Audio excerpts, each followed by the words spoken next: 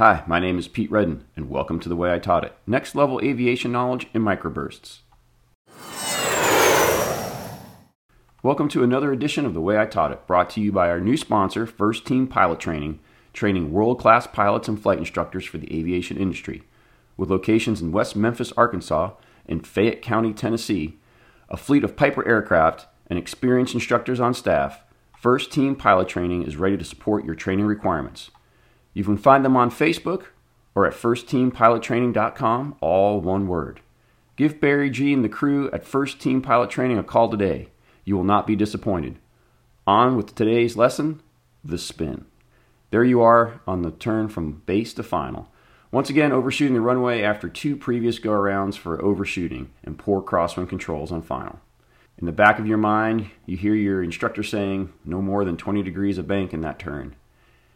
You're frustrated and you decided that you're going to show the airplane who's boss and stomp on the left rudder to yaw the nose around to the runway faster without increasing your bank because your instructor said don't go past 20 degrees on the turn from base to final.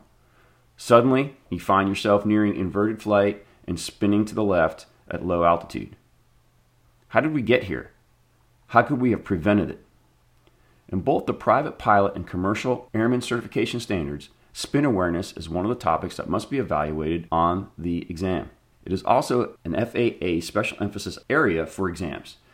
You are most likely going to be evaluated verbally on this topic unless you have a spinnable aircraft and a DPE that agrees to go spin with you on your exam. For this episode, we're going to discuss how to recover from a spin and why each step is important. Then refer back to our scenario to see how we got into the spin and how to prevent the spin in the first place. First off, before we do anything else, PARE R. P-A-R-E-R. PARE R. Power, aileron, rudder, elevator, recover. PARE R is an acronym for you to remember how to recover from a spin. Power, aileron, rudder, elevator, recover. Power, idle. Ailerons, neutral. Rudder, opposite the direction of the spin. Elevator, forward till spinning stops. Recover from the ensuing dive. Now, your POH specific to your aircraft may have different procedures for recovering from a spin. So cross-check this widely accepted technique across the aviation industry with the procedures in your POH and AFM. Always default to the written procedure for your aircraft, because test pilots have tested that procedure for your aircraft and they know that it works for your aircraft. If there is no procedure, then use PARE R. So why is each step in this particular order? The bottom line up front is to consistently reduce angle of attack during the recovery process. So let's talk about power idle. During a spin, reducing the power to idle not only reduces the left turning tendencies if you're in the left spin, but more importantly, it reduces the airflow over the elevator because now there's not as much thrust, there's not as much induced airflow. That means the elevator is less effective. When we remove airflow from over the elevator, it generates less tail downforce, which allows the nose of the aircraft to begin to lower, hence lowering your angle of attack. That's the whole purpose of this. Ailerons neutral. Well, the reason why we want to bring the ailerons neutral is if we have pro aileron, meaning aileron into the spin, we're going to get wrapped up a little tighter. If we have anti-aileron, aileron opposite the spin is going to become more flatter. So one is going to accelerate the spin and make it steeper. The other one is going to slow the spin and make it more flatter. And we don't want either of those to occur. It just makes it more difficult to recover from the spin. The ailerons going to neutral basically set the entire wing up to have a consistent angle of attack towards the end of the spin recovery. So we're trying to get the angle of attack reduced, and we're trying to get the angle of attack consistent across the entire wing, because it was the angle of attack coupled with yaw that got us into trouble in the first place. So think of it this way. If you have the left aileron down because you're trying to turn right, and you have the right aileron up, you have a higher angle of attack on the left aileron on the left wing than on the right wing, which means it's going to stall deeper, which means you're going to rotate more. More on that in just a bit. Rudder opposite direction of the spin. Here, there's normally some confusion to what stops the spinning. All 4 steps in this technique contribute to stopping the spin, but some folks believe that the rudder alone stops the spin, and that's not really true.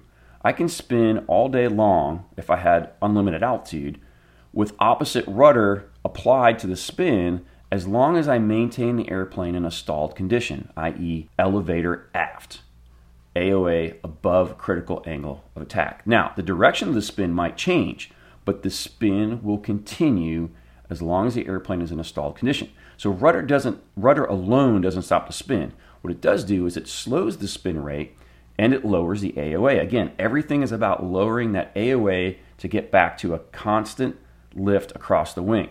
So first, it slows the spin rate by basically creating a scoop. If you go opposite rudder to the spin, you're going to create a scoop that as the tail moves forward in the spin, so that the tail is coming around, it's going to scoop the air, and it's actually going to slow the airplane down. It's going to slow the spin of the airplane down. And so when that happens, if you were a kid, if you ever tied a rock to a stick and you swung it above your head, you know the faster you spin it, the more flat it is. And the slower you spin it, the more it comes into the vertical. You're using that rudder to slow the spin and allow the nose to drop more to the vertical. It also acts like feathers on the back of an arrow. It's producing drag at the very end of the airplane, at the very end of the arrow, which is also not only slowing the spin, but it's starting to help move the airplane forward to gain forward speed as it's beginning to dive. So it's creating drag to slow the spin, and it's creating drag to allow the nose to drop, and it's creating drag to get the airplane kind of pointed in the right direction. Elevator forward. Well, what got us into this mess in the beginning? Stall and uncoordinated yaw. So we have to correct both stall and yaw, and the rudder is starting to take care of the yaw. But we still haven't, and it's kind of helping with the stall, but we really haven't done the ultimate proper procedure to recover from a stall, which is lower the angle of attack by moving the stick or the yoke forward, elevator forward. And when we do that, we finally reduce the angle of attack below critical angle of attack. This now has the airplane set up, the wing is now set up to create lift across the wing equally and properly. And as soon as that lift is generated equally across the wing, the spinning instantly stops. Now, we have to recover. We're in a dive, we have stick forward, and we have a bunch of, in this case, right rudder in. We've got to get the elevator to neutral, we've got to get the rudder out, because if we don't, we could end up inverted, or even worse, inverted spin. So we've got to neutralize everything, and yet we're pointing right at the ground. The one thing I want to say about a spin is it is a stable aerodynamic event. It's usually a 1G event, and it usually stabilizes right around about a 500 foot per turn descent. Also stabilizes the airspeed as the airplane is spinning, is going to stabilize right around the wings level stall speed. So when you pop out of this spin, you are not going to be hauling the mail towards the ground. Now, the longer you take to recover, that airspeed is going to build up incredibly quickly. So it's very important that you chair fly this, that you understand it, that you get into kind of a mantra or a habit pattern, because we don't go out and practice this as private pilots. We don't go out and practice this as commercial pilots. It would be great if we did, and it would be great if it was mandatory, but it's not. So you have to chair fly this, you have to think about it, you got to talk about it with your instructor. So when you pop out of that spin, your nose is down, you know your airspeed is going to build relatively quickly, get everything neutralized, and then you got to start pulling back on the elevator, and you got to start raising your nose towards the horizon. We have to get everything neutralized first before we start pulling back on the stick, because what we're trying to do is be just aggressive enough to keep the airplane at or below maneuvering speed as we recover. That's going to require about a 2 to 2.5 G pull, and that's almost as equivalent as a commercial pilot steep turn at about 60 degrees of bank or equivalent to the load factor that you pull during an emergency descent when you're doing a turning emergency descent for your private pilot certificate. So think about that G-force and how those maneuvers feel. That's kind of what you want to feel in that dive recovery. What I tell people is pull until you feel your butt go flat, and that's about 2 Gs. So pull to that point. That's going to help you control your airspeed. It's going to give you a higher angle of attack, more drag, higher load factor, and the airspeed's not going to accelerate as fast towards VNE.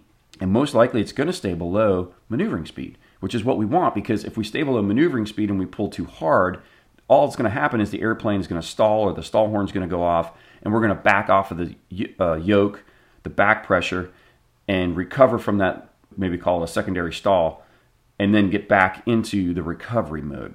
My target when recovering from a spin is not keeping it below VNE. My target is trying to keep it below VA, maneuvering speed.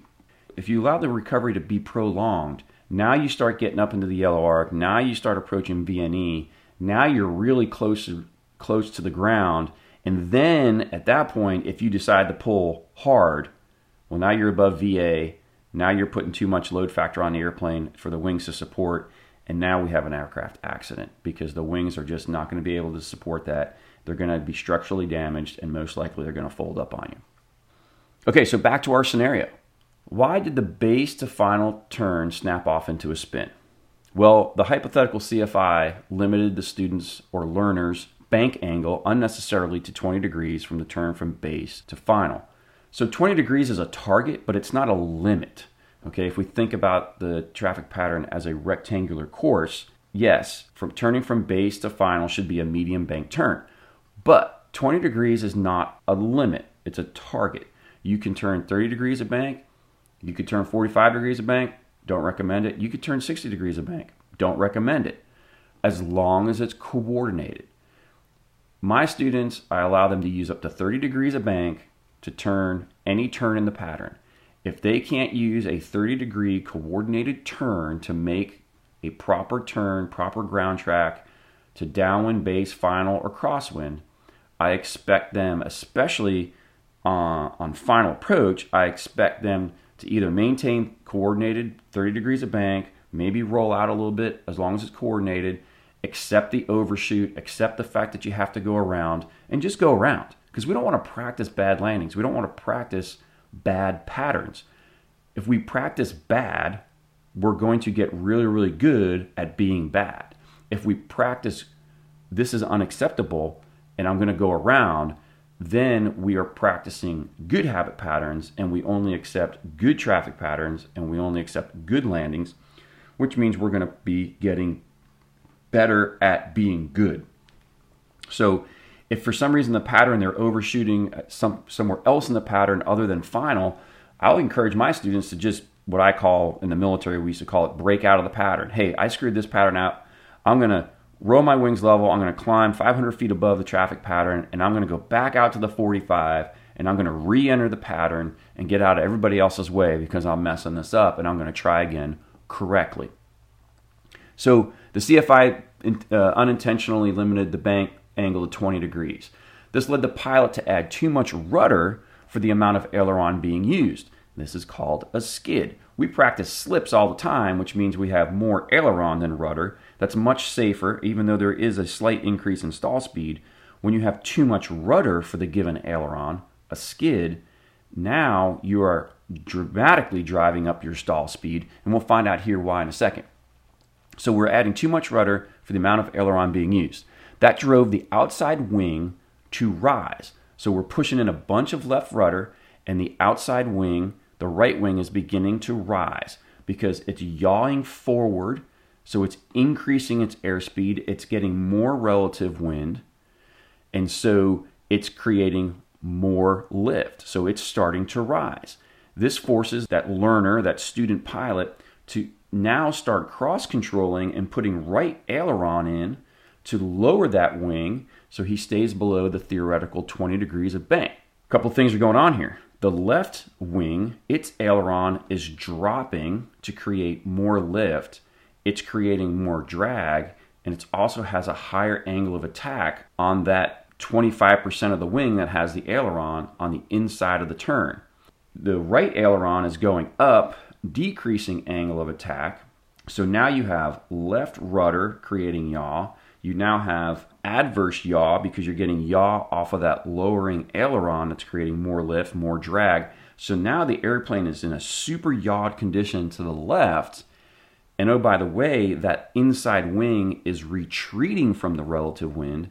It has a slower indicated airspeed, if you will, because it's moving backwards because of the yaw. And that inside wing all of a sudden stalls, at least the outside 25% of it. So when that wingtip stalls, now the airplane is beginning to roll uncontrolled to the left, and we as pilots, to control that, are going to do what? We're going to put more right aileron in, and all we're doing is exasperating the situation. We're putting the left wingtip or the left aileron into a deeper stall, and that fires us off into the spin at low altitude. That's how we've got into it, because we put the aircraft into a deep skid because of a misunderstanding of what bank angle to use in the traffic pattern. With the given altitude, when you turn base to final, if you're a mile from the runway, you're only about 300 feet above the ground. So very limited chance of recovery in this case. Again, how do we prevent the spin? Maintain coordination no matter what bank angle you use. If you just want to use a 20-degree bank angle, go for it. But it has to be coordinated. And if 20 degrees isn't working for you on your base to final turn, you got to accept the overshoot and you got to go around. So there's your spin lesson for the day. They're great fun and support tons of learning when accomplished intentionally, following manufacturer and FAA guidance. Unfortunately, they can be very deadly when unexpected and pilots are set up for failure. Let's quickly discuss the phases of a spin. There's the entry phase, which is recognizable by stall and yaw after exceeding critical angle of attack with an airplane that is uncoordinated. The incipient phase, this is the aircraft spinning, but it has what we call post-stall gyration. The nose is going above and below the horizon while spinning. It hasn't reached a stabilized spin yet. It's seeking a fully developed or stabilized spin, and it usually ends after the first turn or two. Then we get into the fully developed spin, where the spin rate, the vertical speed, and the airspeed have all stabilized, and the nose remains below the horizon while spinning. Again, I'm Pete Redden, and that's another episode of The Way I Taught It. Thank you for finding this podcast worthy of inclusion into your study of aviation. Until next time, fly safe, fly smart. That's the way I taught it. Episode references: Private and Commercial Pilot Airman Certification Standards, Advisory Circular 61-67 Charlie, Stall and Spin Awareness Training, Pilot's Handbook of Aeronautical Knowledge, Chapter 5, Airplane Flying Handbook, Chapter 4, CFR Parts 61 and 91, and a whole lot of personal experience.